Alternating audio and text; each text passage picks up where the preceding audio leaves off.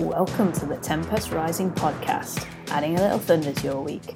I'm your host Celeste, creator of Project Tempest, bringing you this free training to help you optimize your existence and own the storm. Today's topic, 3 steps to beating a bad day.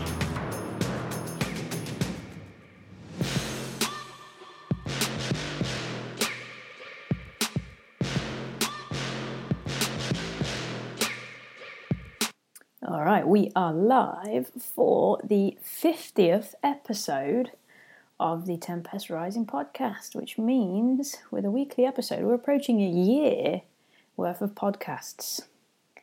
How impressive. I'm impressed with myself anyway. So, this week, the videos you're going to get are going to be highly applicable. Most of the stuff that I produce that is applicable and actionable goes within the group, but I wanted to give you guys something that you could actually do. So today's episode is 3 simple steps for beating a bad day. At the end of the day, you're going to have bad days. It happens, life happens, other people happen, things that are within day-to-day living are going to happen, and it's not your fault, it's not within your control. You can't and you shouldn't expect to be able to control everything within your life. If you do, you're going to exhaust yourself, and it's just impossible. You can't manhandle the external world. You can't force the world to do what you want it to do. So you're fighting a losing battle in trying to do that. So what we need to do instead is be able to relinquish control and have a level of freedom, but then have tools and things in place that allow us to deal with it when the shit hits the fan. So we need to be able to look inwards and take our control onto ourselves and remove it from the external world. So rather than worrying about what's going on over there that I cannot control, I'm going to bring it inwards and focus on what I can control. And what we're going to do is look at 3 simple, super simple things that you can do to do that, to get that control back and to essentially, I don't want to say fix because that suggests that something's broken, but to improve a bad day. Improve is a better word. So, 3 simple steps. I like to call it the shit stopper method. So, the first step is syncing the brainwaves. Okay, so step 1, sync. There is a direct link between your mind, your body, and your emotions. So when you start to get upset and things get out of control and they get crazy, your brainwaves start to shift and they start to rise. And as they rise, so do your emotions, so do your stress hormones. Things get frazzled and it feels extremely hard. You can't think straight and your body enters the fight or flight mode, the survival mode. So the more you give in to that, the worse it gets. Instead, what we need to do is shift that, drop the brainwaves down, and leave that fight or flight survival mode and return to a balanced state. When we return to that balanced state, we're able to think clearly and then act accordingly. We're not a victim of our emotions, and we're able to step outside of it and then look within, which leads nicely into step 2, which is to separate. So in dropping the brainwaves and creating that level of balance within the mind and the emotions and our physiology, we can then step outside and take an unbiased look at the situation. We can separate ourselves from it and consider what's really happening, not what your emotions are telling you is happening. I talk a lot about frames and perceptions and beliefs and all that kind of stuff. Having the ability to step outside of all of that and not be ruled by your emotions allows you to see things from an unbiased perspective, and that makes it easier for you to make decisions and then act accordingly rather than creating a knee-jerk response. Because when we act on impulse, we usually get ourselves into trouble and make things worse. If we can separate, we can create a different outcome. So something I would ask yourself if you're in a particularly shitty situation is it important? Is it going to matter next month? Is what you're thinking is even the case? Is this really true?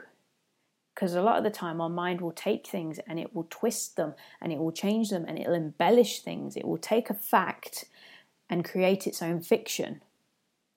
What you're actually thinking is happening probably isn't, and it's probably not going to matter in the long run. This is where the ability to find perspective proves to be really powerful. I have a tool that I created for this called the redefinition document, and it's housed within the Limitless group. So if you want to get your hands on that, you can just drop me a message or drop me a comment and I'll give you a link to the group. But any kind of journaling or handwritten piece can really help you with creating that new perspective around the situation. Whenever you write something down, it's an energy transference. So it's taking the emotions and the feelings and all that kind of stuff and putting it somewhere else. And it's just helping to reinforce that separation. So we're simply moving ourselves away and then looking at it from the outside without that emotional fog, without all the stress and stuff clouding our judgment. Then when we've done that, we can move into step 3, which is search.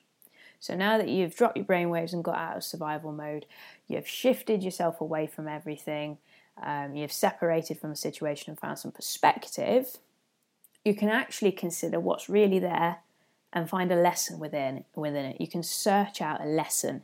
So in any situation, no matter how bad it is, there is always something to be taken from it.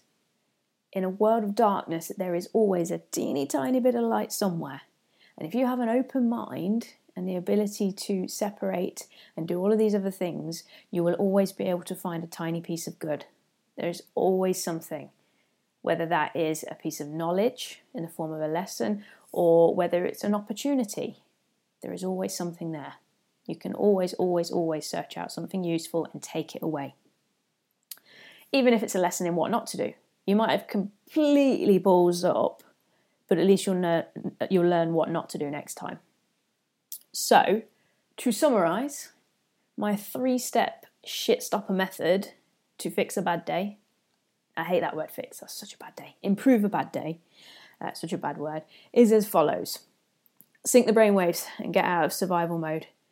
There's a tool coming on Thursday's video to help you with this. So make sure you're following my personal page because that's where it's going to be.